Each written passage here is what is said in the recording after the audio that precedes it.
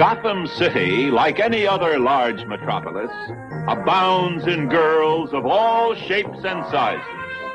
Debutantes, nurses, stenographers, and librarians. Gotham City Library, Miss Gordon speaking. Lopez hair removal. This is Jose. Holy transformation. 1 minute, plain Barbara Gordon, librarian and Commissioner Gordon's daughter. And the next minute, something new has been added. Batgirl, modeled after her idol, Batman. Holy apparition! No, Boy Wonder, I'm Batgirl. You are no longer alone, Capes Crusaders. It took me 3 years to track down the Jade Gato, and 3 more to figure out how to steal it. Funny, it only took me 10 minutes to figure out how to snatch it back. No matter how you do it, crime doesn't pay, girls.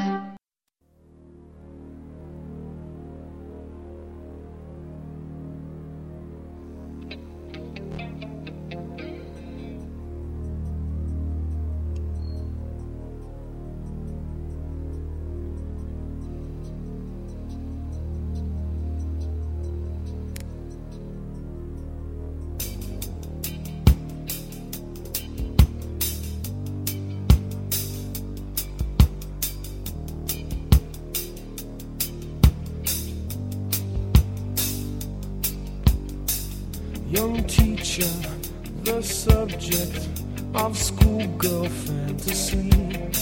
She wants him so badly, knows what she wants to be.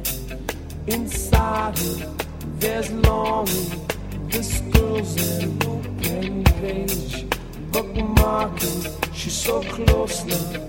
This girl is half his age. Don't stand.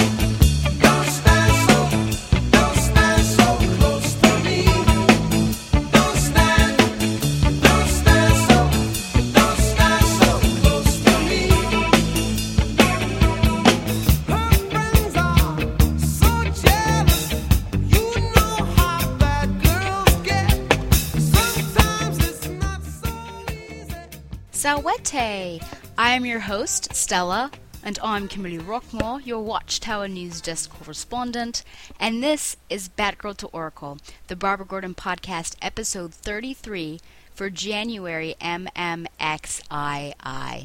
Episode 33 is brought to you by this public service announcement. See ya! Help me! Somebody help me! Torpedo! Keep cool! Use your head, don't lose it! Open and close your legs like a scissor. Keep up a steady rhythm. Now cup your hands downward and move them in a figure 8 motion. I'm treading water! You got it! Never play around water alone. Now I know! And knowing is half the battle. G.I. Joe!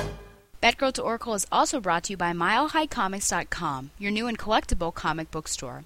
Mile High Comics has an inventory of over 5 million comics from the gold, silver, bronze, and modern age, and over 100,000 trade paperbacks.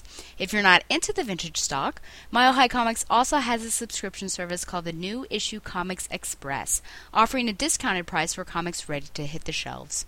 Examples of the prices you may encounter are March's Batgirl number 8 and Birds of Prey number 8, both for $2.69. So if you're looking for vintage issues or a great modern subscription service, be sure to check out milehighcomics.com.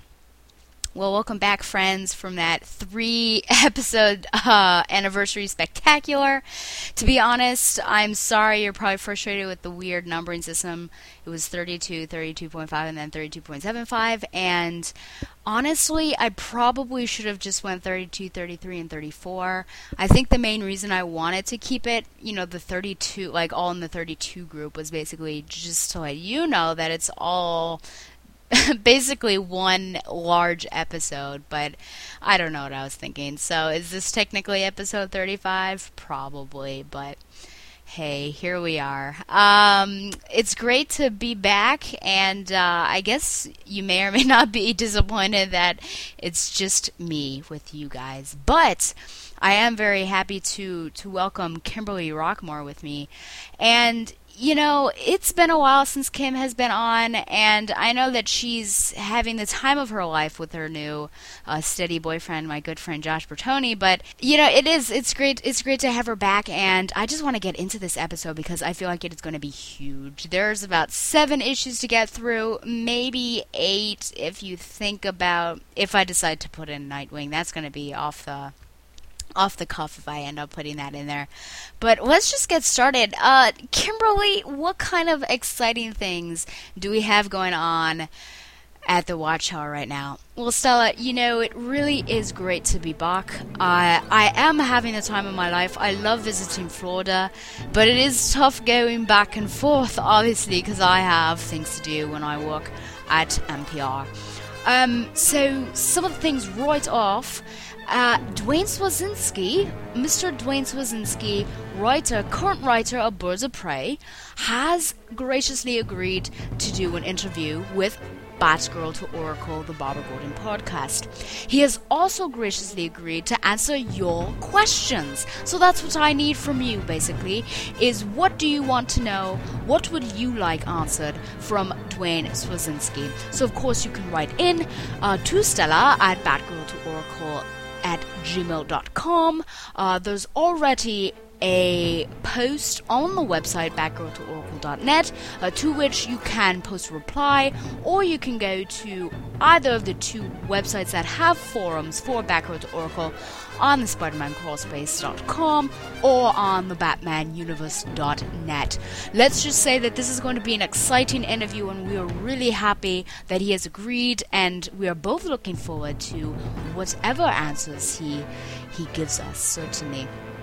Next up, we have, graciously, again, we found out from a listener that there is a petition going on right now for Batgirl downloadable content for Batman Arkham City. And I'll get to that email later in this hour, but definitely visit my Batgirl to Oracle, or our batgirltooracle.net for details, especially the link in which to get to that particular thread on the Arkham City forum. Next up, we have Batman chess set. Have you guys seen this wonderful bit of merchandise? Yes. If you go to eaglemoss.com/dc-chess/pieces, you will actually see these different chess pieces. Now, you can order through Eagle Moss, and it's really a subscription. Or, if you're going through a particular site, you can also order these pieces individually. Now, here's the rundown of the pieces that are given. The White Knight is Batman. The White Bishop is Robin. The Black King is Joker. The White Pawn is Commissioner Gordon. The Black Knight is Two-Face. The White Queen is Catwoman. Oh boy. The Black Pawn is Red Hood. The Black Pawn is Hush. The Black Knight is Penguin. The White Pawn is Black Canary. The Black Bishop is Ra's al Ghul. The White Pawn is Katana. The Black Pawn is Black Mask. The White Knight is Red Robin. The Black Pawn is Mr. Freeze. The White Pawn is Oracle. The Black Queen is Harley Quinn. The White Pawn is Batmite. The Black Bishop is Riddler. The White Rook is Huntress. The Black Rook is Man-Bat. The White Knight is Batgirl. And no, because we have Oracle, it is not actually Stephanie Brown, but the DC new version of Barbara Gordon as Batgirl. The Black Pawn is Ventriloquist. The White Bishop is Nightwing. The Black Pawn is Scarecrow. The White Pawn is The Question. The Black Pawn is Bane. The White Pawn is Alfred Pennyworth. The Black Pawn is Poison Ivy. The White Pawn is Azrael. The Black Rook is Killer Croc. And the final White Rook is Batwoman. Now, I'm definitely excited about some of these pieces. I don't think I would collect them all. They're about $16 per piece. I don't even want to think about that cost, plus, of course, this very nice board that they have out. But definitely interested in potentially getting the Oracle and Batgirl. So I definitely encourage you to check that out. Next up, as mentioned in one of those 3 Mondo episodes for BTO anniversary, Donovan and the Dark Side. This has been going on for a few months now, and this Kickstarter campaign is actually very close to its goal of $2,000. Right now it has 1,452. Please let us help out and push it towards that goal of 2,000. Remember, it's helping a young Star Wars fan with special needs really tell his story. And you can search Donovan and the Dark Side or go on Kickstarter.com. And finally, Lego Batman 2 DC Superheroes. Have you seen this news that has come out? Now, Warner Bros. Entertainment has released an official press release that announced a follow-up game to the wildly popular Lego Batman video game. Now, this game, titled Lego Batman 2 DC Superheroes, will again feature Batman and Robin, along with some other notable DC superheroes. Heroes that will include Superman, Wonder Woman, and Green Lantern, and hopefully we can see a Batgirl as well. The game will focus on the heroes trying to stop the team of Lex Luthor and the Joker. So definitely excited for that. I've actually not played Lego Batman 1, but I do have a few friends that I'm sure will lend it to me if I ask nicely.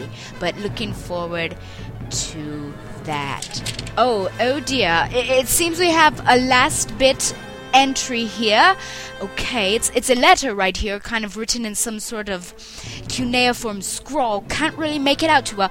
Okay, dear BTO, this is your warning. If you do not have a shipper-centric show before February 14th, oh dear, I will take over your show by any means necessary. Hatefully yours, Heather Glenn. Well, this is certainly not on the docket. Stella, I pass it over to you. Do you have any idea what is going on?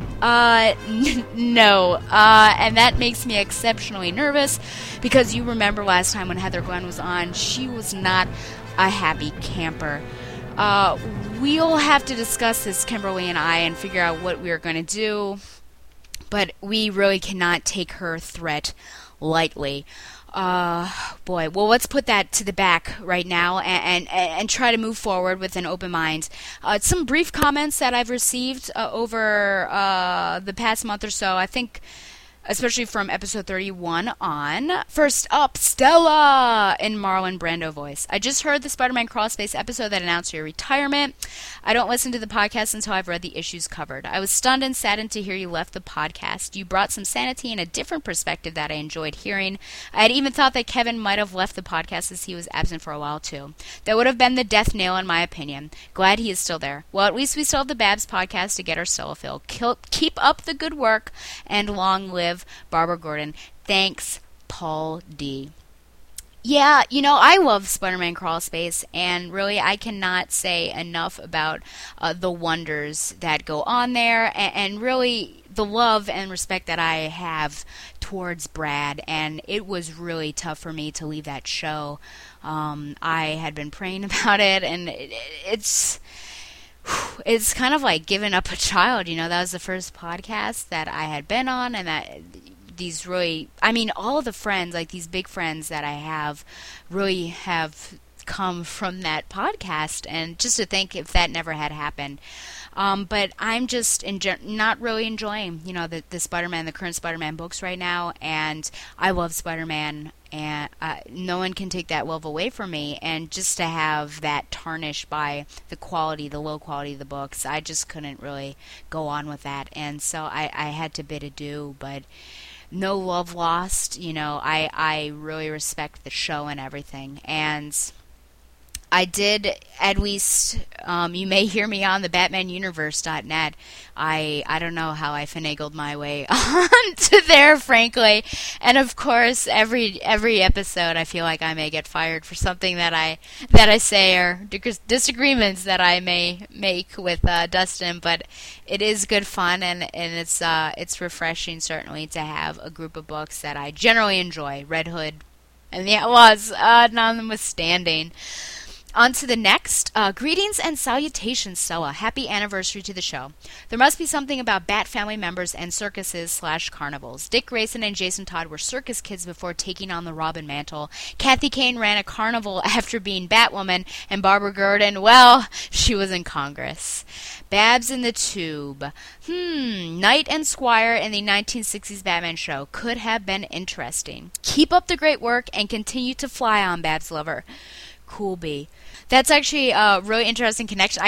You always have these like individual tidbits of knowledge that yes, Dick Grayson was a circus kid and Kathy Kane ran this carnival, but you never kind of make those connections, so it's great to have someone point those out to you. And of course more on these London 1960s Batman people. It's very interesting, especially this episode, and then we'll have another one next month.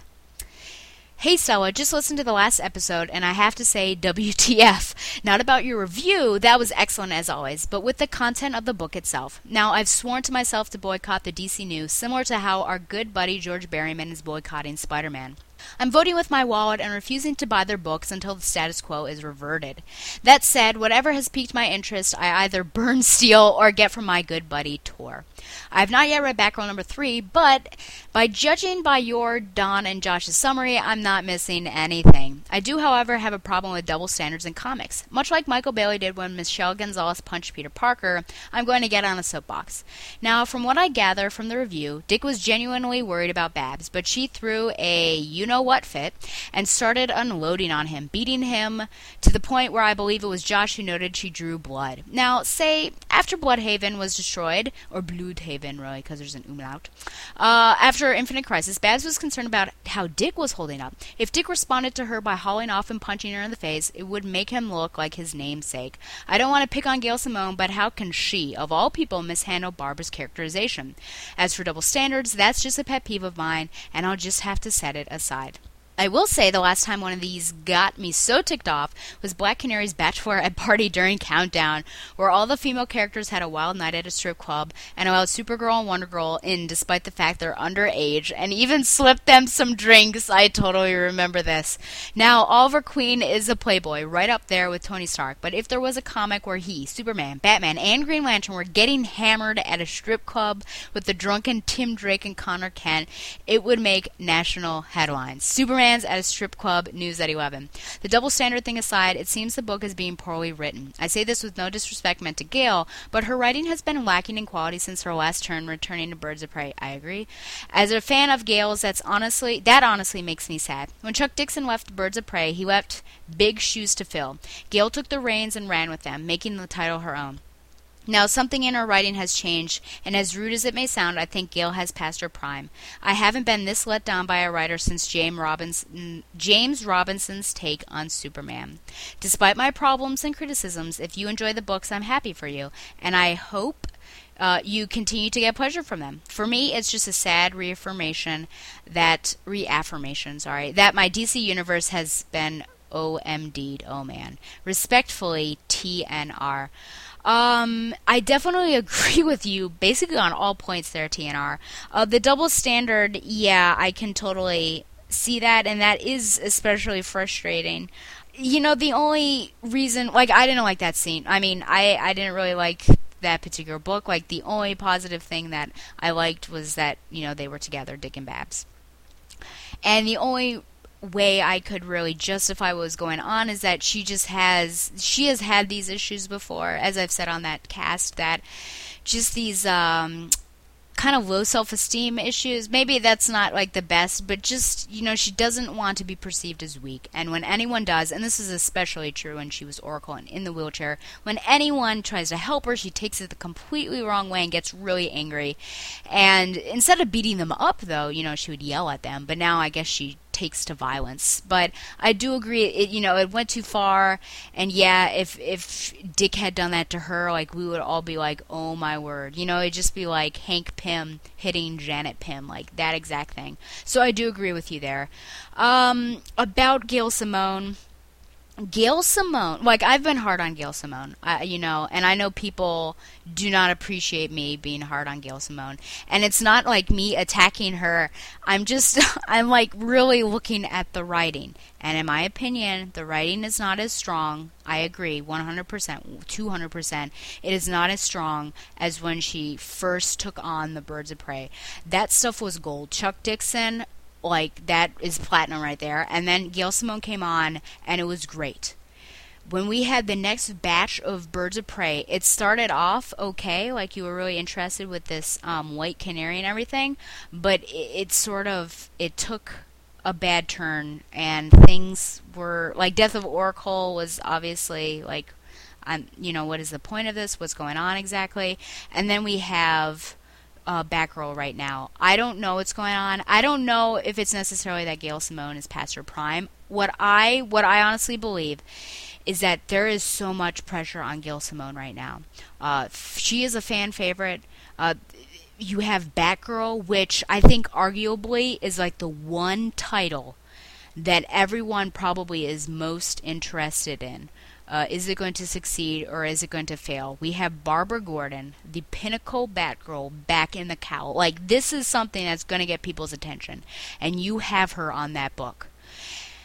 I think that's a stressful thing. It's such a burden. Not a cross to bear, that wouldn't work, but such a burden on her shoulders. And you can even visualize this. She dropped writing Firestorm because she wanted to focus on Batgirl. So what does all this mean? There's so much pressure on her that I almost think she's over-trying. She's trying too much to potentially please everyone, please no one. I don't know. But she's trying to get the job done, and I definitely respect her for that. But I think, like, she really does need to almost take a step back, take a deep breath, and just, like, look at it with a new pair of eyes. And I think, oh man, if she could somehow unload that burden, I think that would be great. I'm not going to get to it in this episode, obviously, but I've read Batgirl number 5, and it makes me teary-eyed how it was not good. And I know there are people out there giving it 5 out of 5, and I'm just not sure why or how you could do that. And I look forward to the day, I honestly do, when we're reading the Batgirl comic that needs to be and should be. But right now it's just not there. So thanks for writing in, TNR. Definitely great thoughts that you shared with me. Oh, this is the big one here, again from TNR, and this is the final one. This is all about the Arkham City petition to kind of give you more information on it. Hey Stella, I was wondering if you had the chance to play Batman Arkham City yet. If so, what is your review? Have you downloaded Robin and Nightwing, as well as the costumes and challenges? I'm emailing in to let you know about a fan petition to have Batgirl as a DLC character. Right now, Rocksteady has released all their current DLC and are working to make more, and they would like the fans' input. According to the official Arkham City message board polls, right now, most are clamoring for story episodes for Robin and Nightwing, similar to what we got for Catwoman. Others want playable characters like Red Hood, Joker, and the Domino Daredevil herself, Batgirl. While Babs is Oracle in the Arkhamverse, and the most likely candidate is Cassandra, the possibility of skins would allow all Batgirls as playable Babs, Steph, Cass, maybe even Batwoman. With the skins, everyone could enjoy it no matter who their favorite Batgirl is. It is also a great possibility, as Arkham City makes up for the lack of costumes in Arkham Asylum. Batman has a total of 9 costumes, counting his default. He's got animated, Earth 1, Year 1, Dark Knight Returns, 1970s, Batman Beyond, Sinestro Corps, and Batman Inc. Catwoman has animated and Long Halloween. Robin has animated and Red Robin. Nightwing, unfortunately, has only the default and his animated costume, but there may be further skin packs down the road. I'd look forward to the 90s blue and yellow, which could allow for gliding, or even the novelty of the George Perez disco look. However, since this pertains to Batgirl and has the possibility to appeal to each one's fan base, I thought I'd share it with you. Right now there are 42 pages on the thread, but it still has only 177 signatures. The good news? A woman named Sarah May signed the petition. Sarah is Rocksteady's community manager and is one of the big head honchos who make these kind of decisions. So if we get more interest, it could be a very strong possibility we may see Batgirl in the coming months. TNR 105. I absolutely appreciate you, TNR105, for writing in. And that was several weeks ago that he wrote in, and when I signed up, there were more than 177 signatures there. I definitely signed up. But that would be great to have the option of multiple, skins and everything. And I would love to play as Cass. I'm a great fan of Cass, and I respect her certainly more, I think, than I used to, just looking at a distance from her, since I've actually read her series now. So please, get on it. I think that would be great. I have started Arkham City, and let's see, I guess I'm at the beginning of the second Catwoman chapter, and I got it for Black Friday, or on Black Friday, for $30. See, that's what I was waiting for. But I have decided that I'm probably not going to get back into it until some sort of long holiday. So hopefully Easter, maybe something else. But I was just thinking about all these side missions, because it's hard to ignore those. And I was just feeling sort of overwhelmed, because I feel like it's necessary, like it's mandatory. And I know it's not, but I've got this story going on, and then something happens. I feel like I need to leave and go and do that, so I can get some XP. So until I can wholly devote my time, because it's difficult to come home after work. I definitely work out, and then I have a choice between one or two things that I could potentially do. It's difficult to devote a good amount of time to that, a good enough amount of time. And so I think I'm going to wait a little bit. But so far, and see, I don't think I'm as far in. Right now, I think that I like Batman Arkham Asylum a little bit more. And probably all of you are like, what? But I think I'm just not far enough in. So we will see. But I usually take an extreme amount of time to beat these open world games. I mean, Spider-Man 2 probably took me 3 years to beat. Infamous 2 took me 1.5 years. So this is what I'm talking about. I mean, Uncharted 3, I've got my platinum on it. I like really structured things that are, Uncharted, I can come in and play 1 or 2 chapters, and it has a definite ending of a chapter. So I'm like, okay, I'm gonna stop for the day, or the night, I suppose. But I don't have that for Arkham City. But we'll see. I'll keep you guys posted. I am keeping away from all sort of spoilers and everything. Well, thanks again for writing in. Of course, comments and questions are welcome. Be sure to send in your questions for Dwayne Swazinski, and you can email me at backroadtooracle@gmail.com. Okay, oh my word, so many reviews right now, and the books seemed huge, especially the Batman Family. They were the longest ever, especially this first one, Batman Family 13, The Man Who Melted Manhattan. It was on shelves in September 1977. Writer Bob Rozakis, art Don Newton, Marshall Rogers, and Bob Wiacek. Colorist Jerry Serpe. Also included in this issue is Batman's Bureau of Missing Villains, featuring The Outsider. The quote I pulled out was from good old Alfred. I advise you, sir, that I have been trained in the manly arts of fisticuffs. Chapter 1, Death Derby at Dawn. When we last saw Babs and Dick, they had both mysteriously received a motorcycle, and upon investigation they hopped on, became chained to the bikes, and found themselves on a crash course set for New York. The Dynamite duo quickly realized that whoever gave the motorcycles wanted the two heroes to die, as they both are directed toward each other. Over and over the two try elaborate stunts in an attempt to avoid each other, not the least of which is somehow ascending and descending a tall office building. Unfortunately, the two are unable to get close to one another in order to help. But, with some quick head and hand work, Robin is able to get his utility belt off and uses it to unshackle his wrist from the bike's handle. After he is freed, Robin hops on Batgirl's bike and helps free her. They both get off the bikes just in time as they crash into one another. Recuperating on the sidewalk, Robin drops his sarcastic routine and lets his true feelings for Babs out. Babs tries to push it off as a joke and brings up the fact that everywhere during the hectic ride she kept seeing Alfred. The partners go off to breakfast as Chapter 1 ends. Chapter 2, Twilight of the Sunset Gang. Kirk Langstrom and his wife are watching news reports about the Were-Jaguar, an unfortunate transformation of Man-Bat. After Kirk speaks of his money frustrations, he decides to go out on his patrol. Francine is concerned about the Sunset Gang being out there because they may still have the strange moonlight device that changed him into Uturunku, the were-jaguar. He leaves anyway after he transforms into Man-Bat. Unfortunately for Man-Bat, he does encounter the Sunset Gang, and they do still have the Moonbeam flashlight. Man-Bat uses a piece of artwork to reflect the Moonbeam and takes out the gang. Following this, a weirdo with a bad skin condition and purple undies appears, calling himself the Outsider. He uses the power of the moon itself and actually separates Man-Bat from Uturunku. The Outsider plans to destroy anyone with ties to the Batman family. Uturunku and Man-Bat go into the American Museum of Natural History, duke it out, and it seems that Man-Bat meets his unfortunate demise as Chapter 2 concludes. Chapter 3. Explosive End of the Dynamite Duo. Batgirl and Robin are in a secret Teen Titans headquarters below Gabriel's Horn, a discotheque in Farmingdale, Long Island. They tap into the Justice League satellites in order to get a bead on the Outsider's location. Trying and failing to get a hold of Alfred all day, all the duo can do is wait and hope. Babs comments on the great team relationship of the Teen Titans, but Dick disagrees, not desiring to get into it.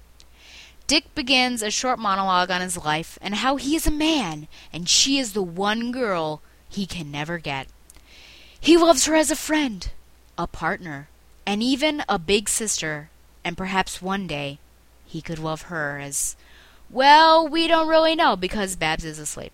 Babs's respite is short when the Outsider comes a-callin' and leaps through a computer monitor, snatching the Dynamite Duo's utility belts and binding them with their own bat ropes. He is the Outsider, and he hates the Batman. He explains how he wants to destroy the Bat family and that Man-Bat is already dead, killed by Uturunku. And speaking of the were-jaguar, here he comes to leap through the computer monitor to kill Batgirl and Robin. Chapter 4. Inside Outside Melting Down the Town. The Outsider has transformed the entire New York City into candles, a warning to Batman's hometown, which will be nothing more than melted wax. Luckily, Batgirl and Robin track him down sans utility belts. They are later joined by Man-Bat, who actually survived the encounter with the were-jaguar and puts on the jaguar's skin in order to play the part, and they all start to beat on the Outsider.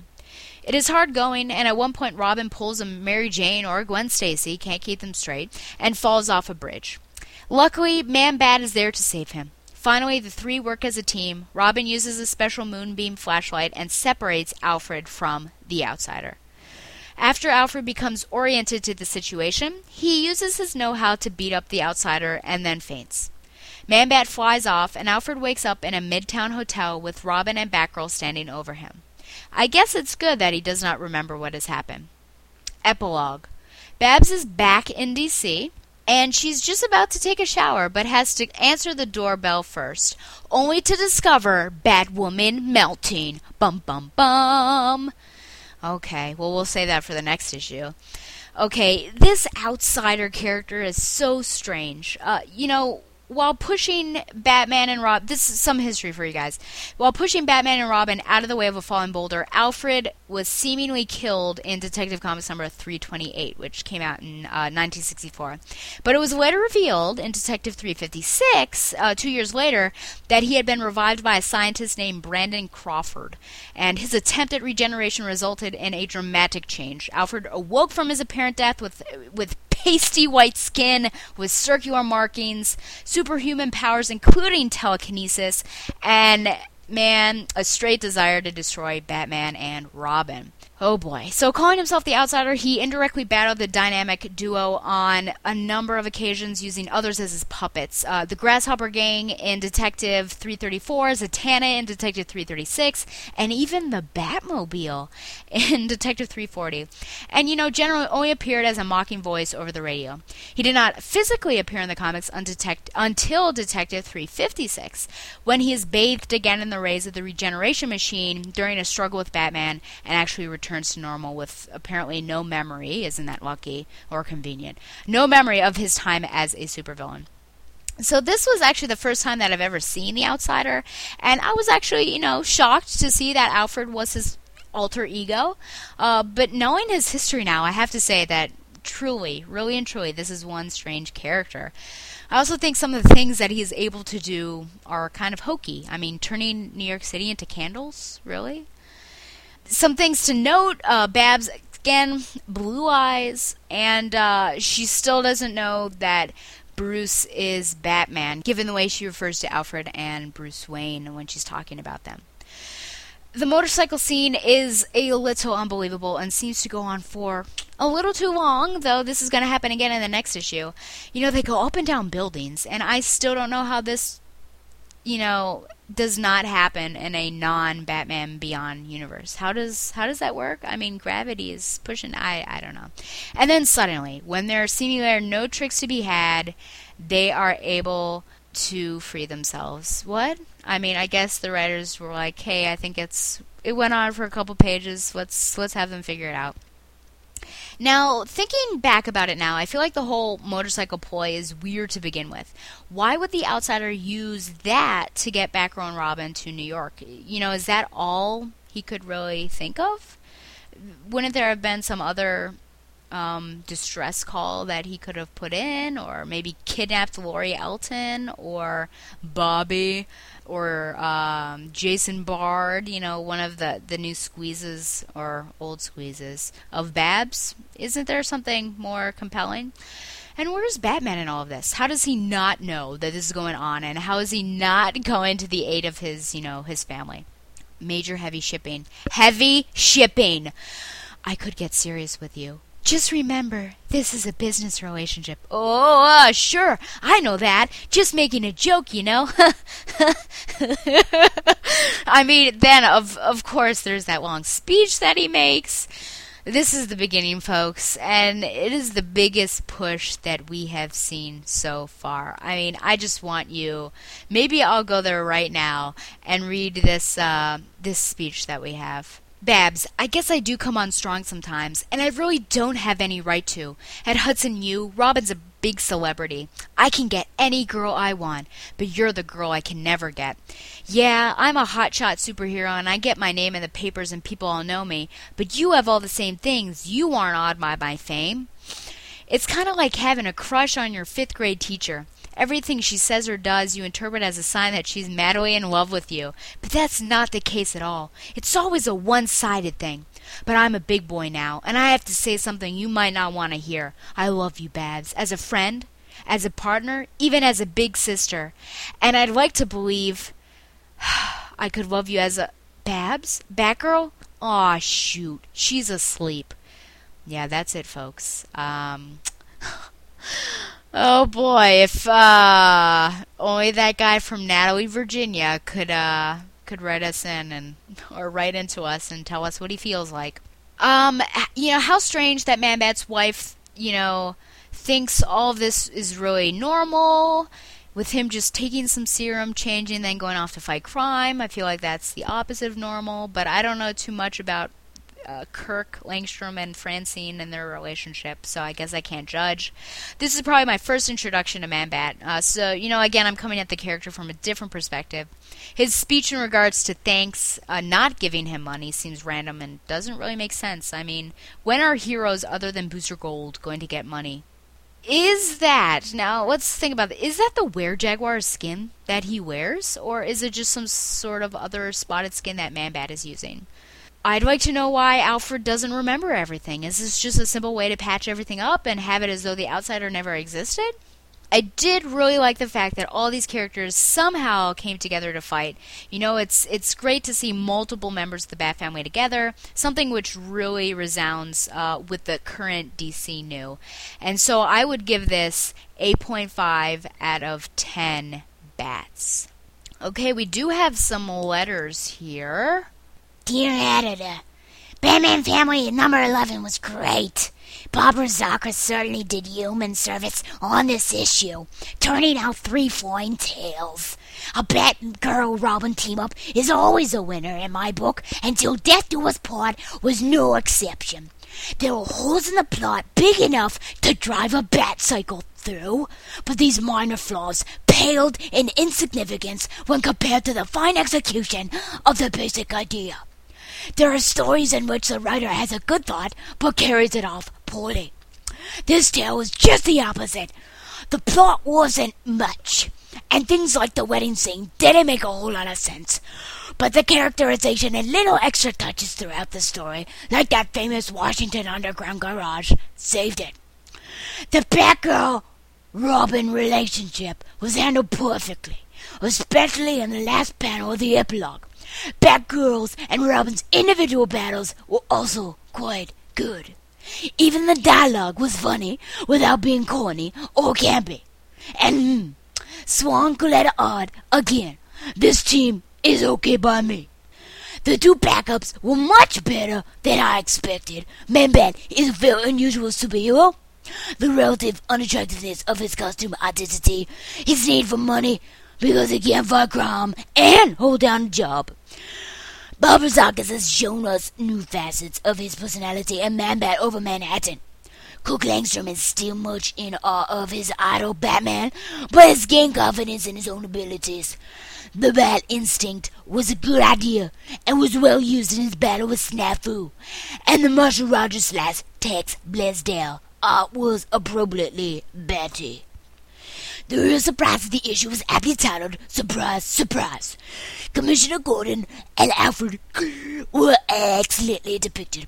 The commish as the old-hand detective and the ever-faithful, resourceful Alfred. For once, both were credited with having some brains. Of all the times that Alfred disguised himself to protect Batman's identity, this is the first I recall in which it was handled realistically. The congregation of old friends for Bruce Banner was another good idea. The high point of the story, of course, was Gordon's cool realization of Alfred's secret, and his subtle way of letting Bruce, Dick, and Alfred know that the game was up. Terrific ending on Bob's part. If I keep this up, I may form a one-girl Bob Rozakis fan club. Beth Montalone, 13 Raleigh St. Apartment 3, Rochester, New York, 414607. Sorry, Beth, but your scripter already has a one-girl fan club. My wife, Lori, who insists on keeping the membership very exclusive. But thanks for the compliments. And by the way, I'll do my best to spell your name correctly from now on. BR. Dear Editor, my faith in Batman Family was somewhat shaken upon seeing the cover of number 11. The sight of Batgirl and Robin at the altar sent cries of schlock running through my brain.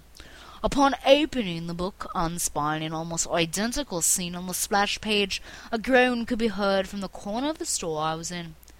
Dejectedly, I plunked down my money and left for home. I later read the issue, but in a rather peculiar order. I perused the Man-Bat and Commissioner Gordon Alfred stories first. Then came Death Do Us Part, and my mood changed from despondency to satisfaction very quickly. One thing that helped was the fact that the marriage was carried out believably. The setup of and by Maze made perfect sense. Almost. Why did Robin have Maze go through all the complexities of taking a wedding? Wouldn't it have been simpler to have all the hoods meet in a less conspicuous place than the Ford Theatre? These are professional killers, not Hollywood press agents. I suppose I could pick the story apart, but instead I'll leave it alone. What you have is a well-written tale, which will surely be remembered fondly by quite a few readers. Mike White, 207 West Fast, Mackinac, Illinois, 61755. Sure, the Teen Wonder could have staged the Maze roundup in a warehouse, but it wouldn't have been as exciting. Besides, the wedding situation was so outrageous that nobody in Maze even guessed they were being set up. B.R. Dear Editor, Till Death Do Us Part was told so much in the tradition of the 60s that I half expected to pick up a newspaper and read about President Johnson. First off, there were the clever formal versions of the Dynamite Duels costumes used on the cover and splash page. Who was responsible? Kurt Swan. Then there was the plot broken down into chapters with the inclusion of the old scientific devices. My only regret is that the information given in the epilogue wasn't shifted into the story itself.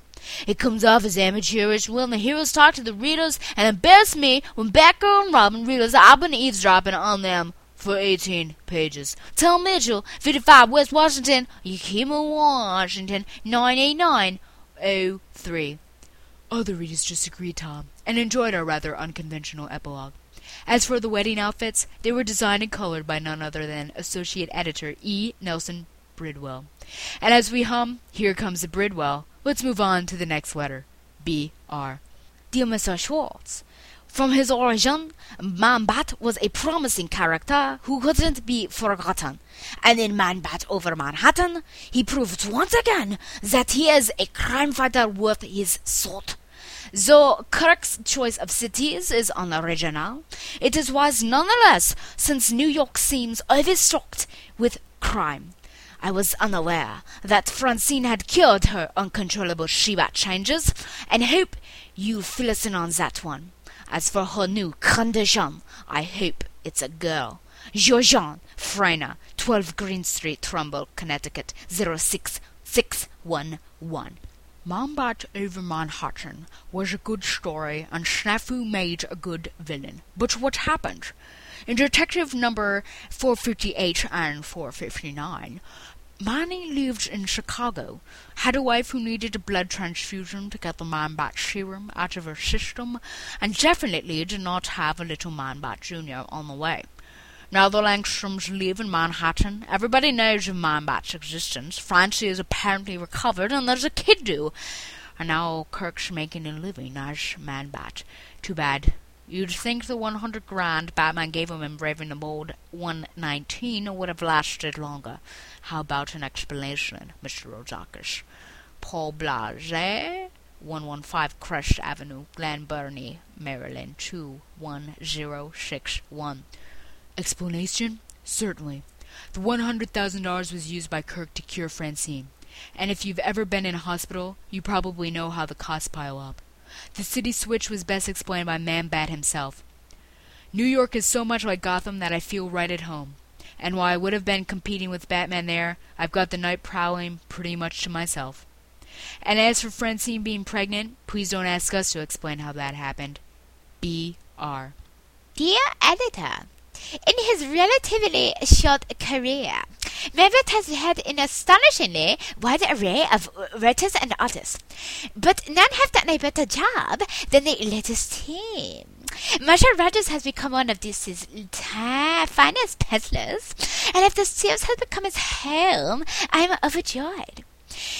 And Bob Zachas provided a first-rate script, adding some imaginative qualities to the characters. Kirk Langstrom's mercenary attitude is a nice twist, but I'm willing to bet that, modest pretense notwithstanding, our hero still winds up taking a lot of cases for no pay. After all, he's a good guy, and good guys have hearts of gold. The subplot dealing with Francine's pregnancy offers a multitude of ideas for future plots. And finally, this new villain Snafu is very exciting. He has formidable powers and a terrific costume. I hope we'll see him again soon. Scott Gibson, 2711 South Pinehurst, Evergreen, Colorado, 80439. Marshall's also found a home over in Detective Comics, where he and Terry Austin are teamed up on the Batman himself. B.R. Dear people, as soon as I saw the words Alfred, Commissioner Gordon team, I began to worry that you guys would have them dragging criminals all about the script. Quite the contrary. The entire story was a logical boom piece of trivia from the lives of people involved. It didn't have to be told, and yet, as it turns out, I'd hate to miss it. In short, I loved it. I was also happy to see Vicky Vale again. Wouldn't mind seeing a few of these old characters resurface. They were handled atrociously back in the 60s, but could really be interesting today. And Batman Family is just a place for them. Scott R. Taylor, 103 Markham Place, Portland, Texas, 78374. I've always liked Alfred and Commissioner Gordon, and combining them in Surprise Surprise was a good idea. I would have enjoyed the story even more if we had seen more of Bruce Wayne's friends. Speaking of that, what I'd like to see in the future issues is, mostly more of the same, but the returns of Batwoman, Julie Madison, Batgirl possibly facing Batgirl, and Batmite are wished for, at least by me. Yeah, I know a huge selection of your readers view Batmite with rancor, but he always kind of appealed to me. How about it? B. Walkner, RD2 Box 185A, Absecon, New Jersey 08201. Batwoman figures prominently in next issue's Batgirl-Robin team-up, and the original Batgirl will be returning to action in Teen Titans number 50 on sale in mid-July. Julie Madison, maybe one of those issues. But Batmite, what do you think? Bob Rozakis. And that is it for those crazy people. On to Batman Family number 14. Old superheroines never die. They just fade away. October 1977. Bob Rozakis, permanent press writer. Don Heck and Bob Wiasek, indelible artists. Jerry Serpe, color-fast colorist. And Ben Oda, lightning-fast letterer. Also included in this issue are Man-Bat, starring in Cinema Attack, Batman's Bureau of Missing Villains featuring the Zodiac Master. This issue begins by rehashing the epilogue as seen in Batman Family 13, with Babs just having returned from the bout with the Outsider and ready to take a shower. She is interrupted by a knock at the door and seeing Batwoman melt before her. Rewind a few hours before to an upper-class house in Georgetown, where a Dr. Brawny and Mr. Brain are breaking in. Their pilfering is interrupted by the entrance of newly out-of-retirement Batwoman. As with most perfs, they decide to fight their way out of it, shooting a blaster at Batwoman. She avoids the blaster, at first, and is able to get some hits in before the Convincer, which is the blaster's name, finally makes contact and knocks her out. Brain and Brawn get their choice jewels and run off, leaving Batwoman unconscious on the floor. Back in the present, Babs is mourning the loss of Kathy, but uses her investigative know-how to see some sort of chemical on Kathy's costume, which reminds her of her junior year at Gotham State, where Professor New showed her a hybrid virus which he created in lab. She tries to overcome her sleep deprivation and rents an airplane to fly her to Hudson U, where the professor is now. Once there, she visits Professor New, and he tells her that what she found is a form of his virus that is deadly and highly contagious, and that anyone coming in contact with Batwoman, or now Batgirl, will share Batwoman's fate. Meanwhile, at Hudson U, Dick is walking back home still thinking about the late finance paper that he has yet to start. He runs into Laurie, who has been sick with worry and has even called her Uncle Frank, former New Carthage police chief and now head of Hudson's security force, to look for him. He explains that he pulled an all-nighter with research for the paper and even traveled to New York to find a book. They kiss and make up, but are interrupted by a call from Babs. Symbolism! Laurie tries to go with him, but he explains that he needs her to get the APB for him taken off. Before he leaves, Laurie hints that she may know his secret identity. Robin arrives at the Hudson U chemistry lab and is quickly caught up to speed by Batgirl and Professor New, wrapped in saran wrap. The two make their way to the house in Georgetown after finding some rare fertilizer. They find out that the house was robbed and connect that Batwoman was most likely there to stop them. As Batgirl and Robin get ready to leave, their car is stolen. Robin tells Batgirl to wait, so her plastic bag/containment suit does not get ripped. Some pixie boot surfing, taxi cab wrangling, and car bareback riding, and Robin gets the car back. Robin shows Batgirl a colored piece of cardboard that turns out to be a portion of a ticket to a ride with some cotton candy on it. They connect this with the Carney convention that is set up around the Washington Monument, a carnival that Kathy Kane owns. It seems that she was hunting the burglars in Georgetown because they were committed by people in the carnival. They ask around and find out that Kathy kept coming over to a particular tent. Batgirl and Robin both enter to find Mr. Brain and Dr. Brawny in the middle of a show. They slip up and accidentally reveal that they were the ones to take out Batwoman. Robin is shot by the Convincer before he takes out Mr. Brain. Batgirl fights Dr. Brawn, and her suit comes in handy when Brawn shoots the Convincer but is unable to cause any damage because it cannot get to exposed skin. After defeating the two guys, Robin calls a friend, and Kid Flash comes by and speeds them to Hudson U, where Professor New is. Once there, Professor New tells him that the Convincer is more of a condenser, which causes living tissue to shrink. Now with a cure, he shoots Robin and Batgirl with the beneficial virus. Kid Flash spreads the cure along the route he took, and then they use the cure on Batwoman. Kathy grows before their eyes, showing no memory of the strange happenings. As the issue ends, Robin is hoping Kid Flash can help him type the paper as quickly as he can dictate it to him. Okay. Oh man, strange issues abound me. It certainly seems. I had a particularly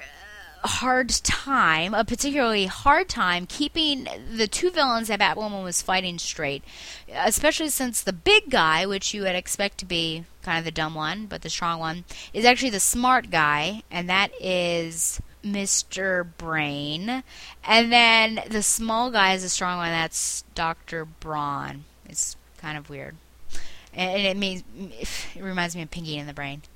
I do wonder why Batgirl is using Babs' bank account to rent the plane. Could this not connect her directly? At least it is good that Professor New probably doesn't have a photographic memory to connect Babs with Batgirl. So that's okay, but everything else, I still feel like it's about time that someone show up and say, I know your identity. You mean you remember everything? Even what happened when we ...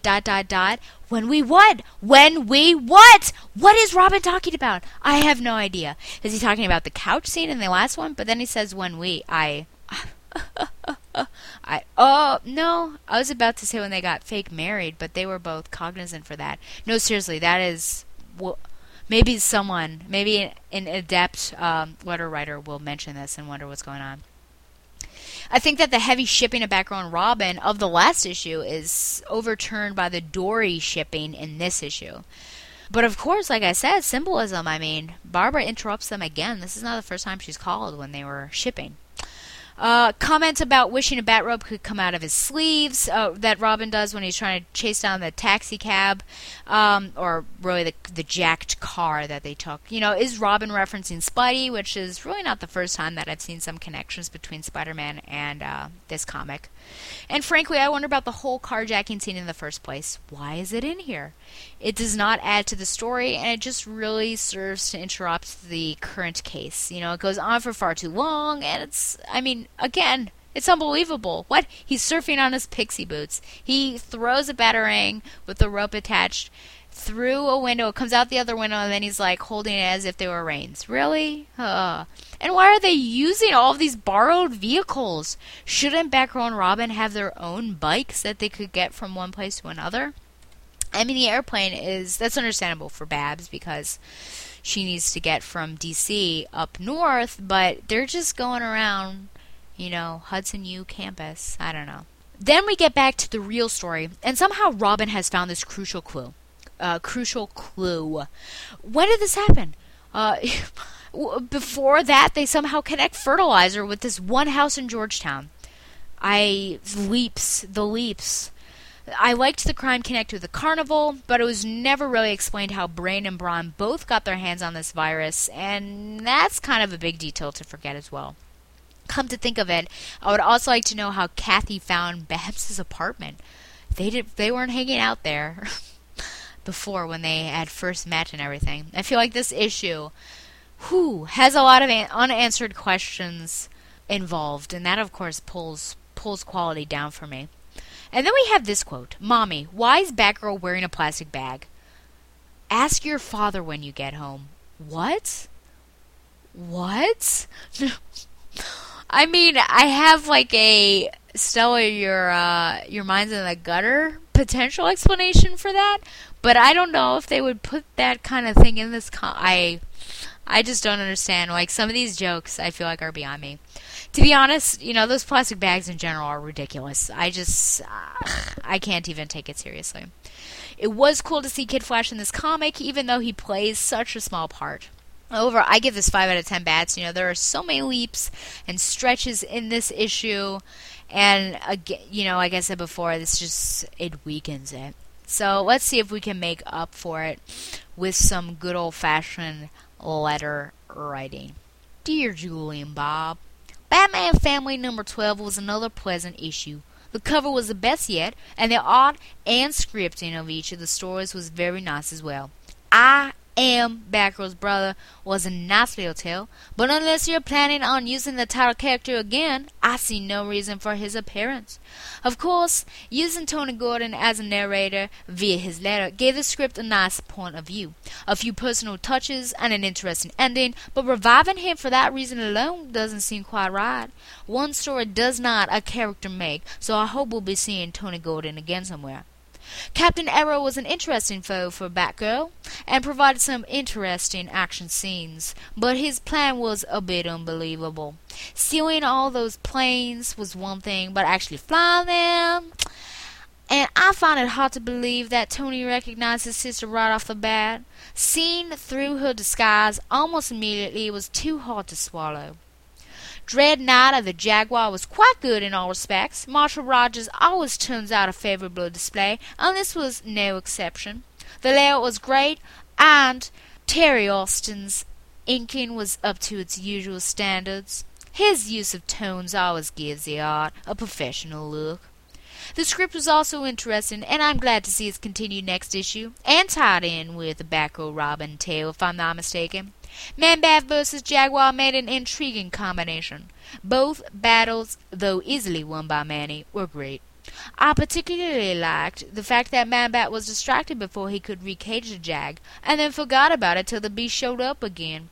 That, of course, led to his transformation, and the fact that Cook couldn't control his new body turned the tables. From hunting crooks, Man-Bat became the hunted. His dilemma made me forget all about the Sunset Gang until the end. I guess they got away. Nice ending, since the villains are usually caught by the end. This time the story centered on the hero, leaving the Sunset Gang till next time. The Robin story wasn't the greatest, mainly because it was just another college caper. These run-of-the-mill baddies that inhabit Hudson University just don't make it with me. But the best part of Rally Round Robin was the characterization. Laurie Elton came across beautifully as a strong-willed, determined young woman with a good head on her shoulders. Her relationship with Dick was played up nicely. The only remaining comment I have is that I too would like to see a Batwoman series in BF. Please consider it. Scott R. Taylor, 183 Markham Place, Portland, Texas, 78374. If you saw Adventure Comics 453, you know that Tony Gordon did show up again, quite unexpectedly too. As for Batwoman in a solo series, consider it considered. B.R. Well, Bob Rozakis has ruined a story with enormous potential. I Am Batgirl's Brother started out well, but the idea of some Gumby trying to lift a plane from the Smithsonian is retarded in the extreme. However, Tony did see his sister turning into Batgirl, so I turned the page, and the sight of Captain Arrow immediately started my stomach churning. After cleaning up the mess, I decided to take the story apart. First of all, there was the name Captain Arrow, which is as bad or worse than Cosmo Duggar. Then there were absurdities like Batgirl throwing a rope around the tip of a rocket and saving herself. And when a plane like the Spirit of St. Louis is traveling at takeoff velocity and hits a small wall, presumably it would fall off the edge of the roof. Finally, how come Batgirl's cape withstand the heat of a blowtorch? Oh, and one final question. In the Robin story, why was a non-existent book, see Batman Family 6, or 1, which must have appeared since then, suddenly worth a fortune? Tom Morrissey, 4673 West 99th Place, Oakland, Illinois, 60453. Batgirl's cape could withstand the heat of the torch, much the same way a blanket can be used to extinguish a fire, by smoldering it. Which is exactly what Batgirl says she's doing. And Christine Ariadne wrote more than one book. How else could she have been a famous authoress? One of which was the first edition stolen at Hudson. As for the other two absurdities, we intend to fly a plane into a wall on a roof, and then lasso the tip of a rocket. If our scriptorial judgments of what should happen are wrong, it's been nice knowing you. B.R. Dear Editor, you're driving me nuts! The only way to keep me out of the funny farm is to make your cliffhangers less interesting, or increase the frequency of Batman Family. No one can wait a whole 60 days after that Bat Cycle ending in BF12. Mark Rishik, 1207 West Parkway, Appleton, Wisconsin, 54911. The long waits are over, at least partially, because now Batman Family is on an 8 times a year schedule, Mark. Be here the last week in September when Batgirl and Robin take on Killer Moth and the Cavalier and find the Batcave, and rule the underworld, plus Man-Bat and a new solo stunner, Bob Rozakis. Dear editor, your reprint of Bruce Wayne loses the guardianship of Dick Grayson has encouraged me to bring up a question. When Bruce first sought to become Dick's legal guardian, he was refused the right to actual adoption because he was a bachelor. And this was the reason for the term ward, which has become so familiar to us all.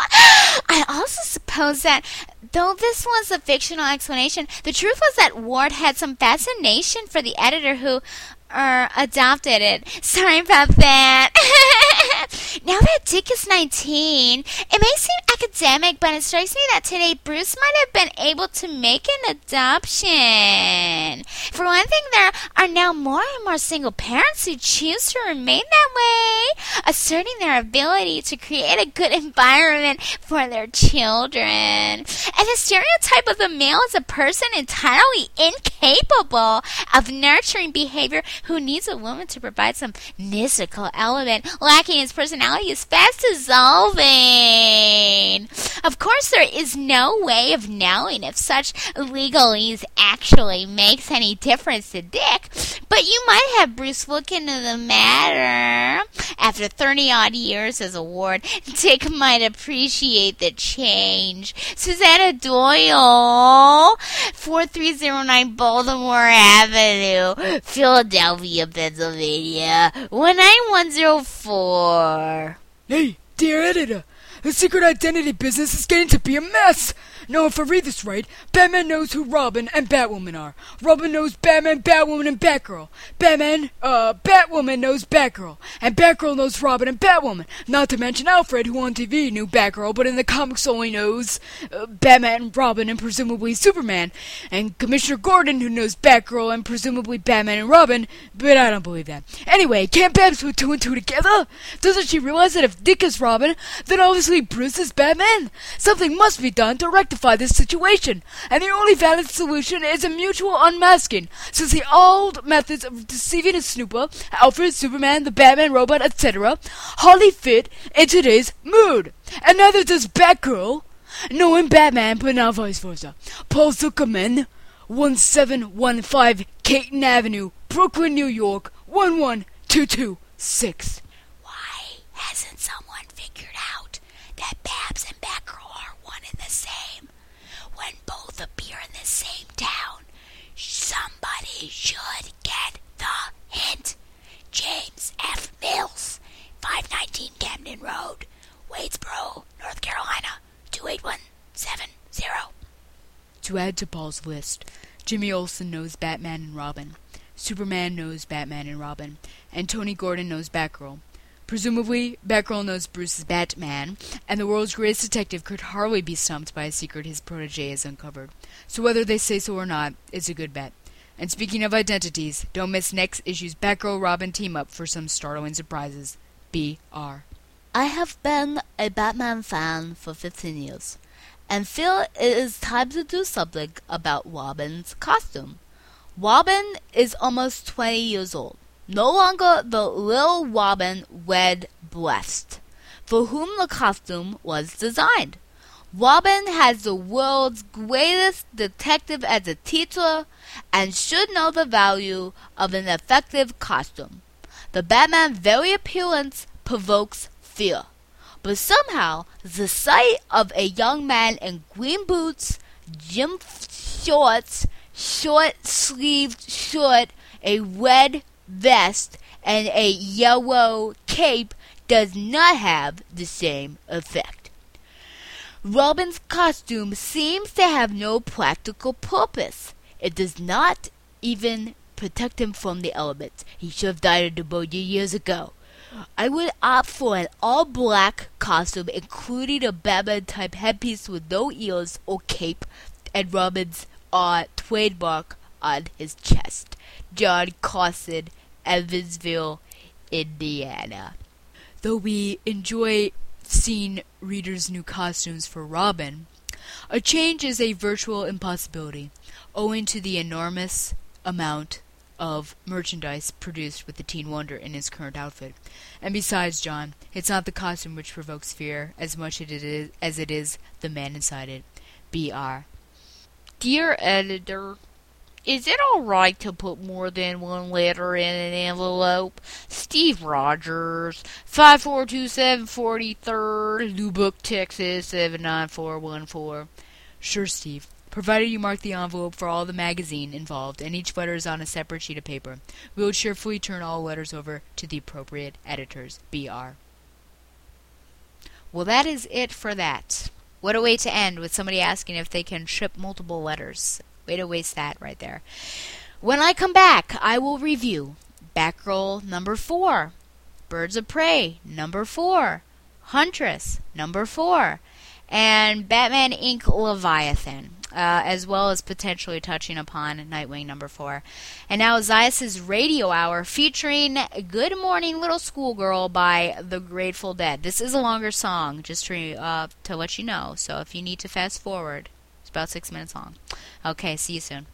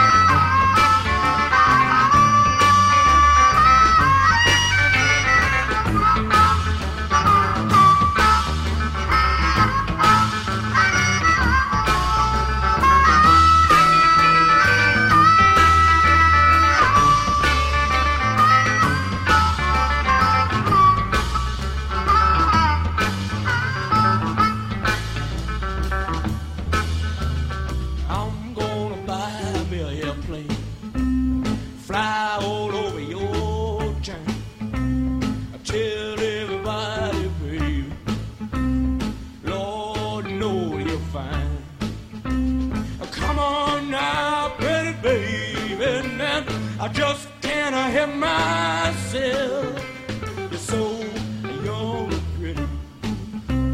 I don't need nobody else. Good morning, little schoolgirl. Can I come home with you? Can't you hear me crying? Oh, hey! Oh. Good morning, little schoolgirl. Can I come home with you? Good morning, little schoolgirl. Can I come home with you? Tell your mother and your papa I'm a schoolboy too. I'm a schoolboy too. Hey, I'm a schoolboy too. I wanna be your chauffeur. I wanna ride your little machine. I wanna be your chauffeur. I wanna ride with your little machine. I wanna put a tiger, baby. I wanna put a tiger, baby. I wanna put a tiger, baby. Hey, you're a sweet little taint. Hey, baby, now yes I do. Oh, yes I do. Hey, I got to come on home with you. Tell your mother, baby, tell your papa. I tell your mother and your papa. Hey, I'm a schoolboy too. Hey, I'm a schoolboy too. I'm a schoolboy too. I wanna keep your company. Hey, I wanna keep your company.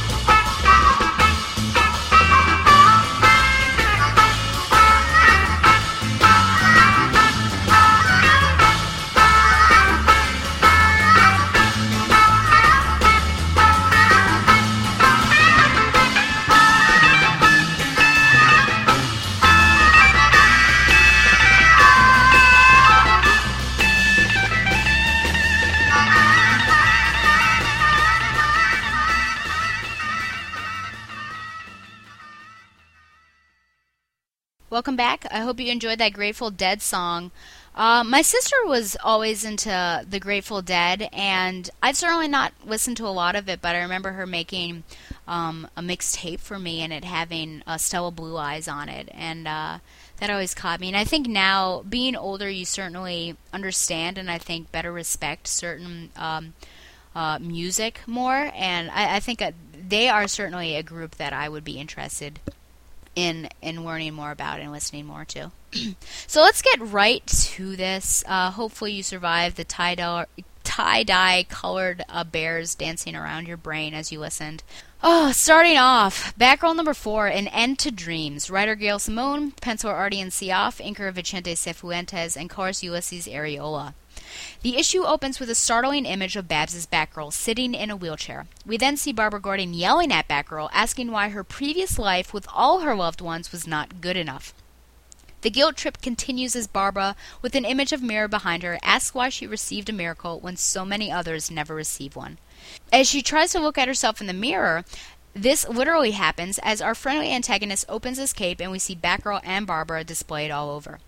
With a jolt, Barbara wakes up from the dream in her fully furnished room. It is 2 days before Christmas, and Barbara goes outside her room to find Elysia home from work and sitting in front of a Christmas tree. The two speak of the best Christmas gift they ever received. Elysia's was culinary school, and Babs, well, we're not too sure. Just as Babs begins to open up about her mother leaving, a work-stressed father, and a mysterious cure in Africa, she clams up and leaves. In order to clear her head, Babs goes out as Batgirl and quickly finds a scene that needs her help. After she disposes of the perps, the couple in need thank her for allowing them to see their kids again. This gives Babs an idea. At a Gotham cemetery, we see Mirror paying his respect to his wife and twin girls. He finds a note at the gravesite from Batgirl. In it, she tells him that he shames the memory of his family, that she knows everything about him and will take him down, and basically dares him to meet her at a park. In dramatic fashion, the showdown happens in a hall of mirrors. Batgirl, clearly having learned from the previous time that she faced Mirror, takes her time and attacks strategically. She is able to break his face mask, and then she starts an elaborate slideshow of the accident that killed his family. Distraught and distracted, since the images are all over him, Batgirl finally takes him down. Later that evening, Babs and Elysia trade gifts, with Elysia receiving a Joe Way ceramic cooking knife, and Babs getting a statue of something. As the doorbell rings, we are left with the strangest of cliffhangers as Barbara Gordon Sr. shows up on the doorstep. Yeah, let that soak in for you.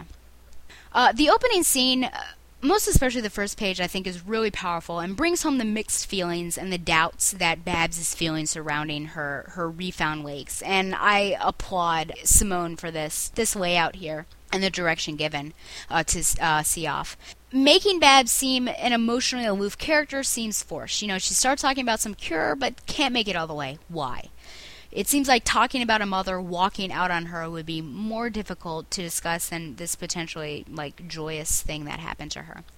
It's great to see Babs fighting perps, but, if the entire purpose of the scene was to get Babs to have a brainstorm, couldn't there have been a better way? One that does not distract from the main story at hand. I've actually thought about the letter that Babs leaves for Mirror, probably more than one would, just for a fictional piece of literature here. I just don't see this as being something she would do. Yes, she is being intentionally cruel in order to antagonize him, but it seems like she is overstepping the ethical line, even when it, involves a villain. Really attacking this, really kind of soft spot, this weakness, this wound that he has. It seems too much. It doesn't seem like the Babs that we know and love. Could there have been another way? I enjoyed the Hall of Mirrors scene, and I thought that it was clever the way that Babs took him down. What better way than to use the mirror against himself and go right for his emotions? The exchange of gifts later on in this issue seems weird, given the fact that they've not been living together that long, and the evidence I cite is that Babs still has unopened boxes in her room. And Babs cannot even talk to her roommate about the day she got her legs back, but they can apparently exchange gifts? Are they really close enough to share gifts? And I don't know. Plus, Babs would have had to have gotten the knife that day, since she just found out about Elysia's past desire to be a chef. It seems a little, serendipitous. Oh boy, and let's talk about this random arrival of Barbara Gordon Sr. Number one, it seems like she was just mentioned in Babs' speech earlier on, so that this appearance would not be so out of left field. But guess what, guys? It's still out of left field. Number two, how does she even know where Babs lives? She would have had to go to Jim, and I'm quite sure he would have called his daughter, and knowing what I know now from Batgirl number 5, she did not call Jim. So again, how did she find her daughter? Overall, I think this is probably the best issue that we've seen so far, but there are still miles to go to get to the right characterization of Babs. Again, it seems like her voice is off, and the attempted clever remarks made during her narration don't really go over well.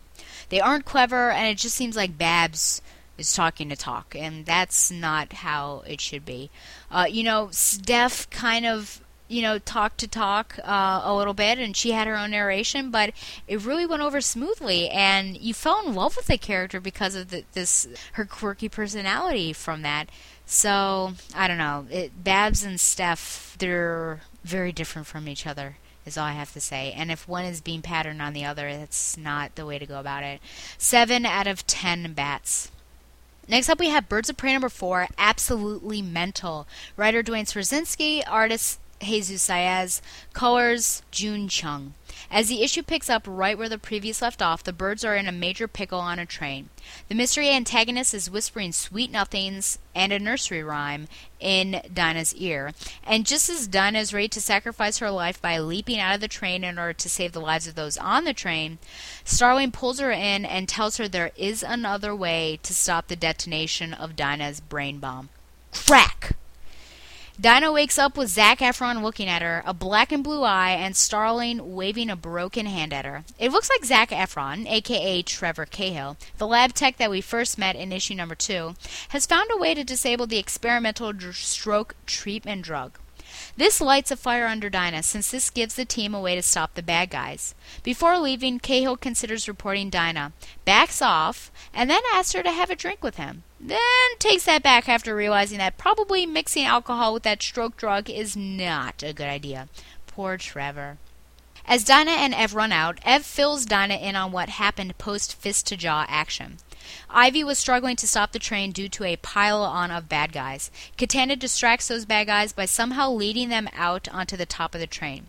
Starling finds Ivy standing all cool and composed in a car and quickly realizes that it's not really Ivy. But not before getting stabbed in the arm. Ivy does manage to stop the train, Katana knocks out the judge, and Ev goes for the press aid, all the while Ivy does her creepy toxic seduction on a guy who may or may not be Donovan's brother. Ev continues to explain to Dinah that the creeps in the invisible suits are called the Cleaners, and they work for Choke, a guy into mind control experiments. The judge and the aide weren't walking bombs, but were actually broadcasting everything they saw and heard, and were undetectable to all bug sweepers and anti-spy gear. As Ev's story wraps up, we see all the birds meeting on the roof of the partial address that Ivy was able to collect from, well, Donovan's brother. Well, look who's here. Na-na-na-na-na-na-na, Batgirl. And she's happy to help?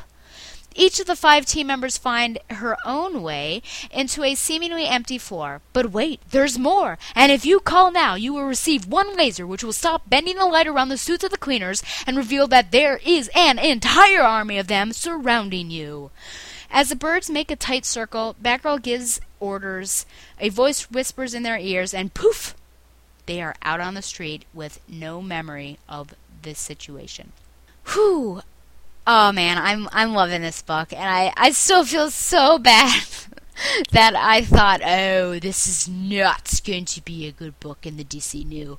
And man, I'm eating those words, but they taste good. That's fine. I laughed when I saw Ev say there's another way and then clock Dinah. Because it was totally unexpected. You would think there was another way, but not that. I feel like we're really trying to force Trevor Cahill on Dinah, aren't we? At least he does actually question Dinah and why she took the experimental drug. That makes logical sense for someone to actually do that, so I'm glad we didn't skip over that. Though he does seem to be obviously easily distracted when he asks her out on a date. We have had many backflashes, I think, as of late in other books throughout, especially the Bat family, which is primarily where I'm reading. But I think that this one works really well. If we are consistently following Dinah's perspective, it's only right that we would miss many events after she was punched out. As Starling goes back for us, we get to experience the action from someone else's point of view. I like seeing all the different birds with their respective struggles, and then Ev's assumption of Ivy's evil tendencies come to bite her in the butt, certainly. Okay, so in my comic reading history, I've seen someone throw a punch with a bad arm, CF, which means reference, Cassandra versus Shiva, but she didn't smile while doing it, and Ev would have at least shown some pain while punching out the press aide. But, at least she does warn him that it will take a couple of hits, and that guy was acting like a jerk, so he totally deserves what he got. I am still sensing an issue here with the judge, his supposed age, and his depiction. Remember that that piece of paper was in the 40s. He should be around. I believe it was 1946. Should look like a 77-year-old man, but he does not. The plot thickens. Human bugs, and let's not talk about human centipede. Please do not look that up. I beg of you. You will be forever. You will never forget it, and you will pray to God that you, or wish to God that you had not looked at that. So please. But anyways, bugs like surveillance. This is really getting interesting, and I wonder whether there is a bigger agency involved and how bad this could get for the birds that are obviously on the other side of the law. Okay, Batgirl all of a sudden coming onto the team, and now she's happy. This doesn't really make sense given her reaction. to the invitation in issue 1. And, where does she come off giving orders? Isn't Dinah the team leader? Wasn't Babs the one who turned her down? And does Batgirl really have all that much field knowledge to be directing the team in the first place? I loved seeing the different ways that the birds entered the building. I liked seeing Starling using her smarts with the lasers. And, the ending, man, I'm totally thrown for a loop, just like the birds, which is, it's great to be in their perspective as well. 9 out of 10 birds, loving it. Next up, we have Huntress number 4 of 6, Crossbow at the Crossroads, Part 4. Writer Paul Levitz, penciler Marcus Toe, inkers John Dell and Richard Zajac, and colorist Andrew Dahlhaus. The issue opens up with Helena in a boat in the Mediterranean thinking about how much she loves Italy. She speeds towards Moretti's boat and tries to use her feminine wiles to get aboard. Unfortunately, she picks the one guard who actually does his job, and he says no. But he does offer to meet up with her that night and comments on her bruised neck, which happened when the lion had his large claws around her neck in the previous issue. Helena meets up with Christina and Alessandro at Amalfi, and they discuss her bruises, but Helena says that she is just a woman with a bruise when she is not wearing a mask. Alessandro tells Helena about the town and points out that the season ends soon. Helena adds that this could be a good place for the chairman to arrive from Kufra, since it is more isolated than Pompeii, and Moretti already has a room at the main hotel. After some mid-afternoon snacking at a pastry shop, Helena goes to work as Huntress and spies on Moretti and Aben Hassan, just as Alessandro tries to get a statement from the ambassador about the chairman's arrival from Kufra. As Huntress surveils, Moretti and Ibn Hassan speak about the future politics of Kufra, and obviously do some unsavory things, since Helena nearly becomes physically ill. She plants a bug, gets spotted by the Polizia, and scrams. Elsewhere at Kufra, the chairman is traveling towards a large boat sent for him, and explains to his younger son his responsibilities, and that he must listen and be guided by his elder brother. Back in Italy, Cristina, Alessandro, and Helena have lunch together, speak of their friendship and the secrets that Helena has. They end the lunch with Helena obliquely talking about her plan and resolving to take down the chairman and Moretti. That night, attached to the boat, Huntress thinks about the odds against her and makes her move. She plants a device on the communication tower so that there is interference on all radio channels, and after running through her plan of attack, she takes a short cat nap, wakes up shortly before dawn, and goes to work. She dumps the fuel, stops the engine, and quickly dispatches the guards that come down when the alarm sounds. She gets caught off guard when there are some other goons that arrive, but she recovers, takes them down, and wipes the smug smile off of Moretti's face. She throws a rope to the 3 girls and leaves him to their mercy. Cristina and Alessandro pick up Huntress, patch her up, tell her that the chairman arrived while she was out, and ask her what she did. Helena explains that she left justice to its own course, just as the Polizia arrived to take over the boat. So the biggest problem that I have with this particular issue is that all of a sudden Alessandro and Cristina know that Helena and Huntress are one and the same, which is fine, okay, because no one would think, because one would think that a reporter could indeed put 2 and 2 together, but I feel like there was no lead up to it. The first 3 issues just assume that no one knows about her, and then she mentions it all nonchalantly while talking about the bruises on her neck from the lion. Where did this come from? I also wonder, what is with the conversation between Helena, Cristina, and Alessandro on the whole secrets thing? Obviously they know a lot about her given the fact they know she's Huntress, so I'm not really sure what else she could be keeping from them or why they're worried. And if you look, this is one of the details that I kind of noticed here. Why does Helena look at a cat as she talks about her complicated life? Is this symbolic of something? Now, I'm going to take a gamble here, and I'm going to say that she is the daughter of Catwoman. Now, before you think I'm grasping at straws, please realize this is the second time she has talked about cats, and the first time it happened in issue number 3. She was in Pompeii, some dogs were there, and they were barking at her. She gives them a look, they run away, and then she bends down and pets a cat and says, I'm more of a cat person anyway. And to be honest, now that we know that there is a World's Finest comic coming out with Huntress and Power Girl from Earth 2, I think that this is a very real possibility.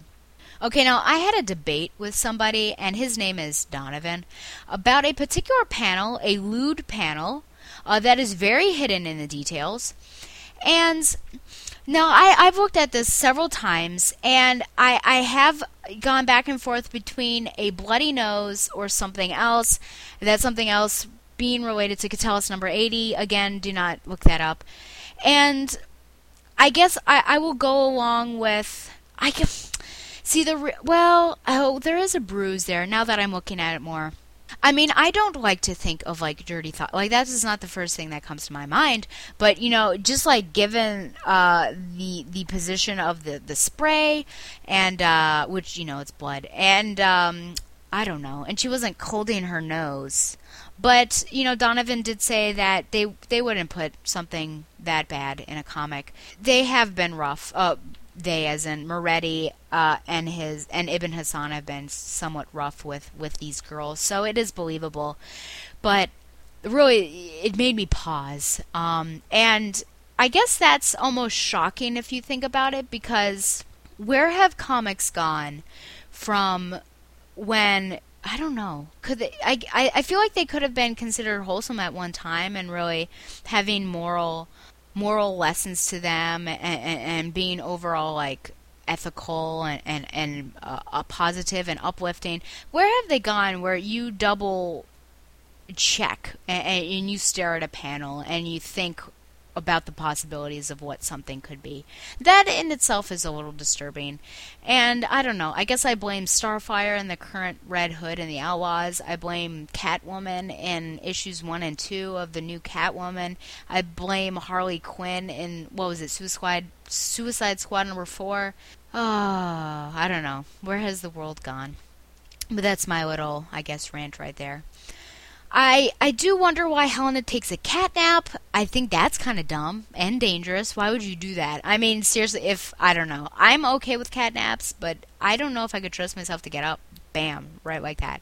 And then, you know, after all the stuff with the BP oil spill 2 summers ago, Helena decides to dump a few hundred gallons of diesel fuel and hope that it disperses in the sea.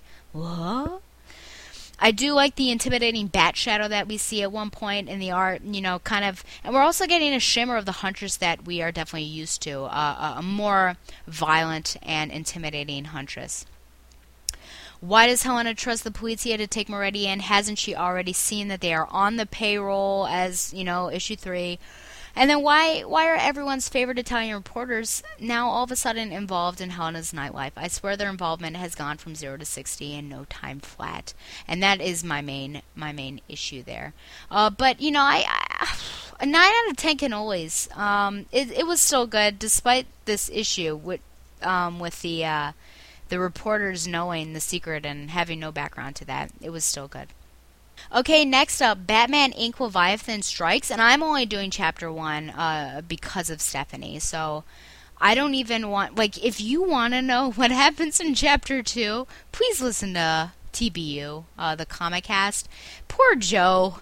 It was a tough thing for him to recap that. It was a tough thing for me to read, too. I felt like, I didn't know what was going on. Anyways, Batman Inc. Leviathan Strikes, Chapter 1, The School of Night. And these events all take place before Flashpoint and the New 52. Writer Grant Morrison, artist Cameron Stewart. The issue begins with Stephanie Brown and another girl, both in their school uniforms, complete with a tie and a noose. Surrounding them are many girls with skull masks and candles chanting, "All Hail Leviathan." As we flash back a month to Steph's arrival at St. Hadrian's, the principal, aka Madonna, welcomes her and critiques her posture all in one. The class gets back to work, talking about a Mark II fragmentation hand grenade.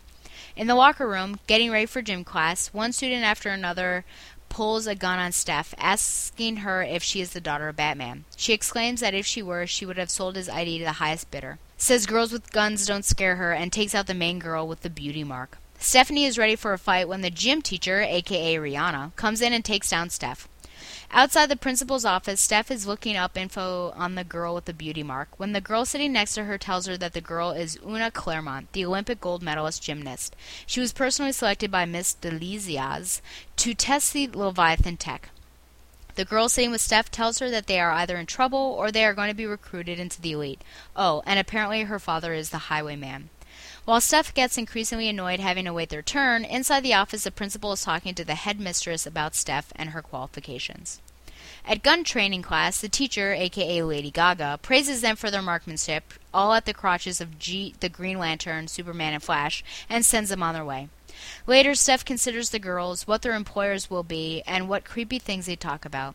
At night, Steph as Batgirl prepares for what lies ahead.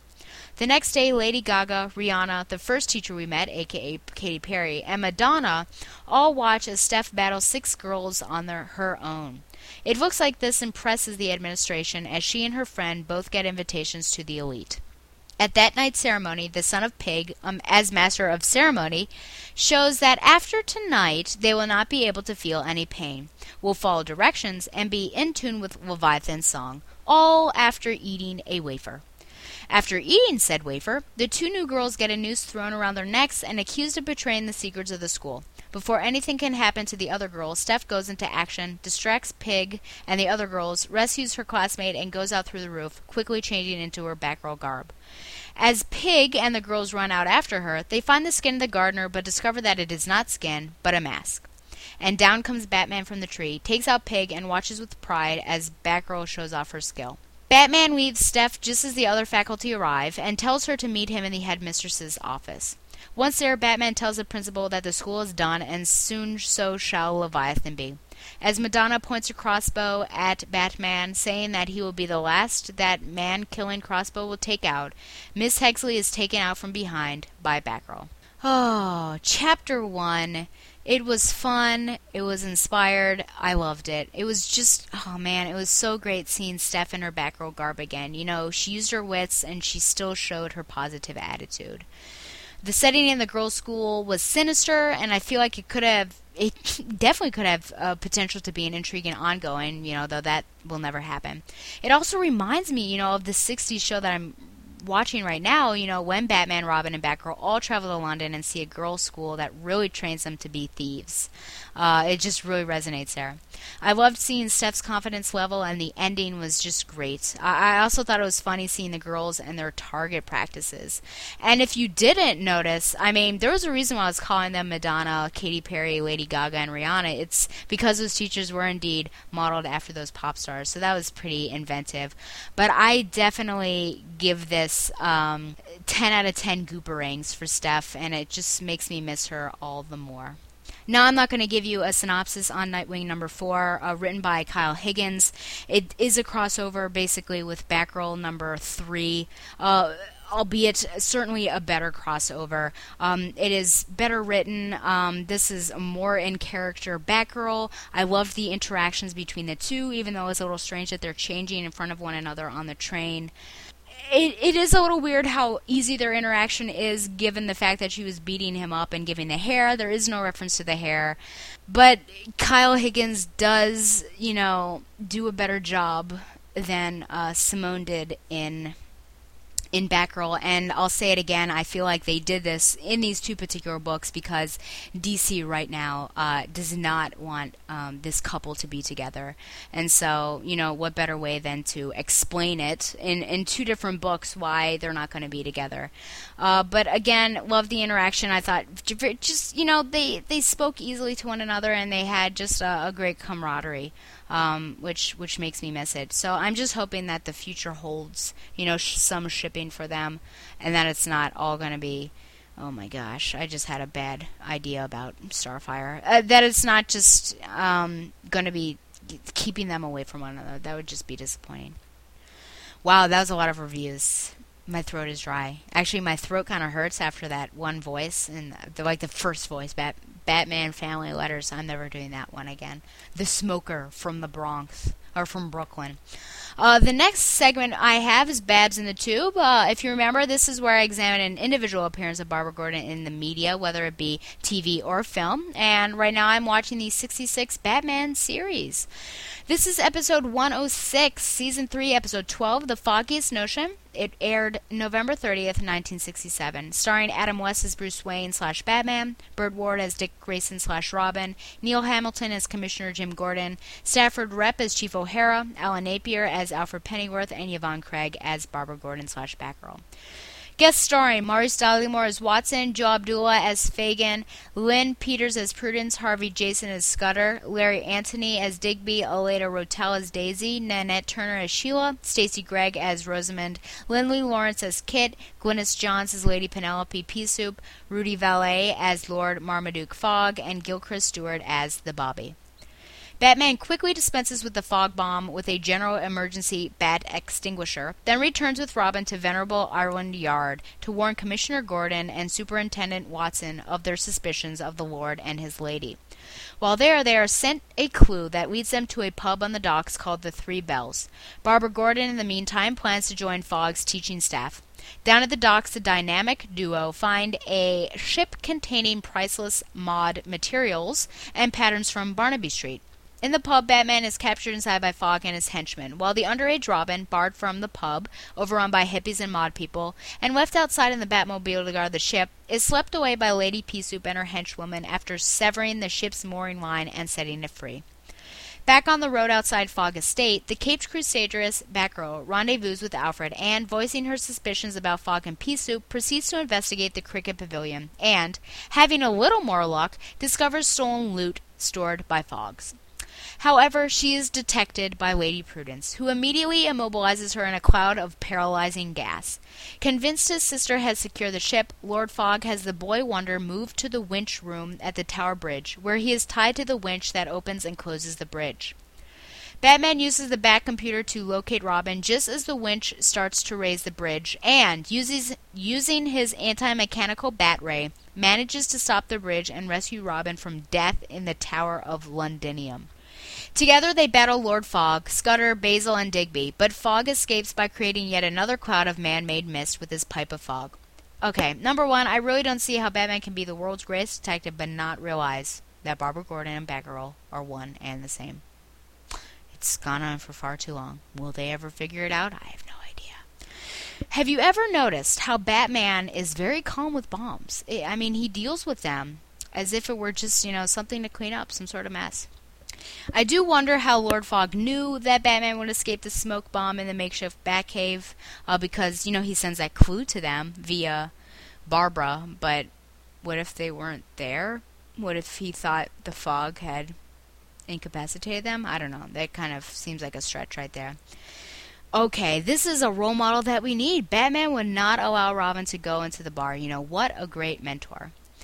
In the bar fight, I found it so amusing how obvious the bad guy is that goes around and picks up a bottle in order to hit Batman in the back, which, doesn't happen. He's just that obvious.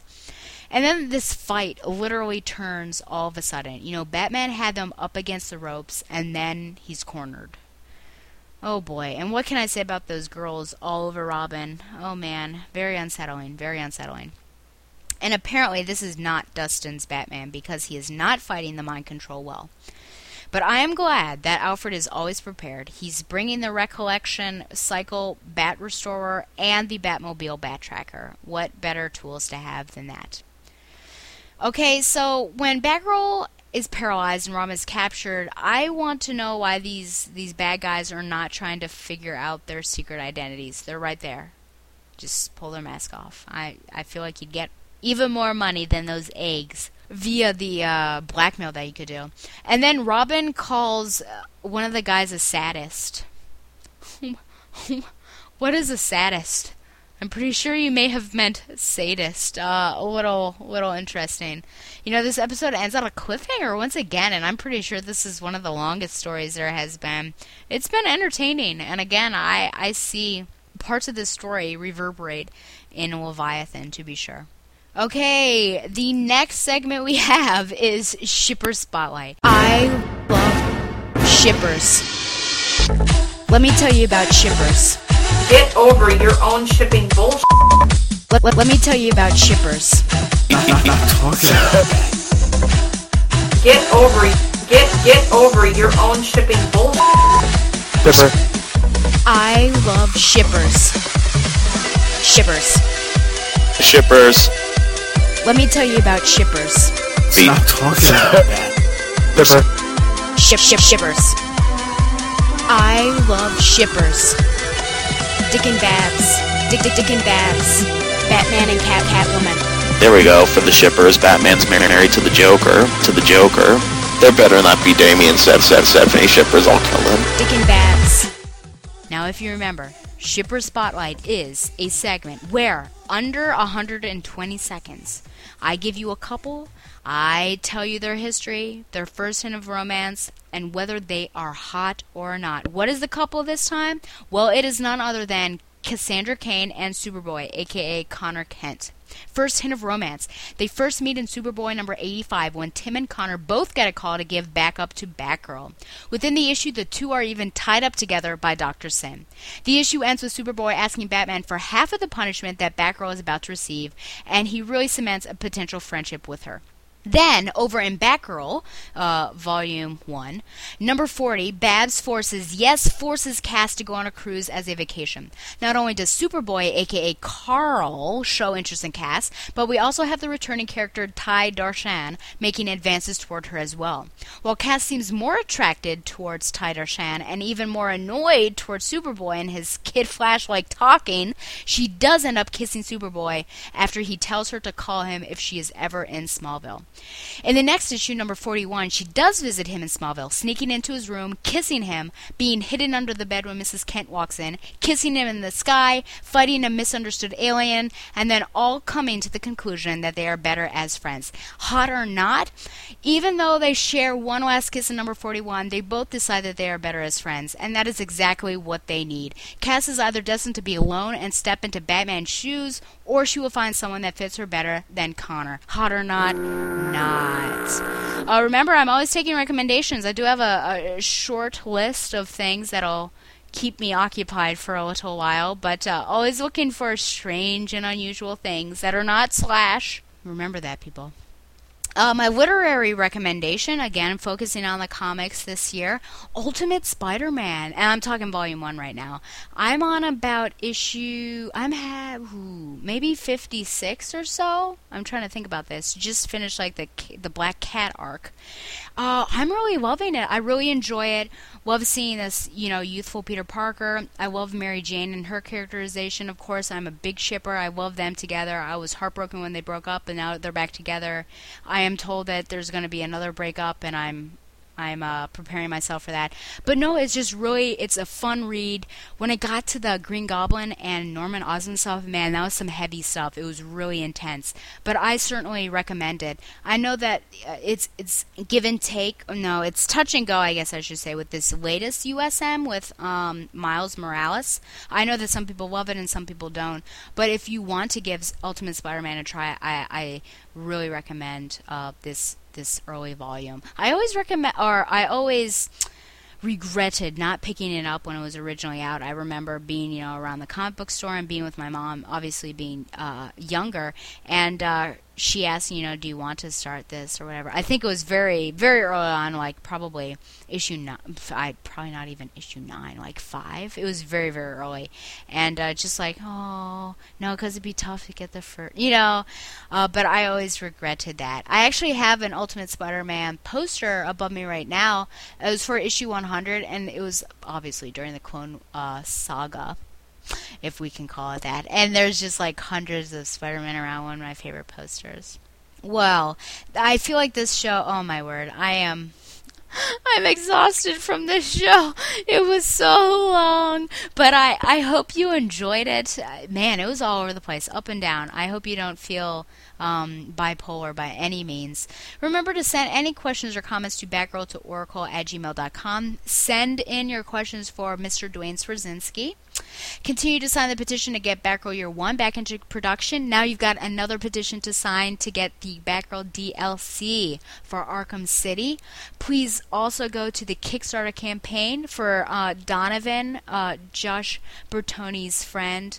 That is, oh man, like less than $600 away from their goal, and it's the end of February, I believe, is the end, and if they don't get it to their goal, they don't get any of the money that people have decided to back up. I believe that is true. Josh can write in if that is completely wrong.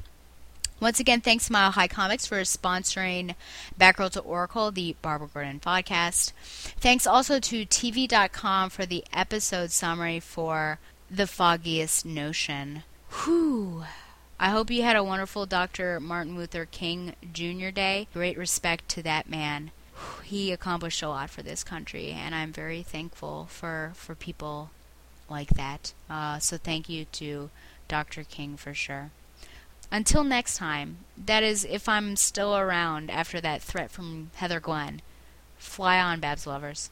Just plain Barbara Gordon, masquerading for a lark as she rides into the night on her special Batgirl cycle. Who knows? Is the dynamic duo destined to become the triumphant trio? Only time will tell us more about this dazzling daredoll.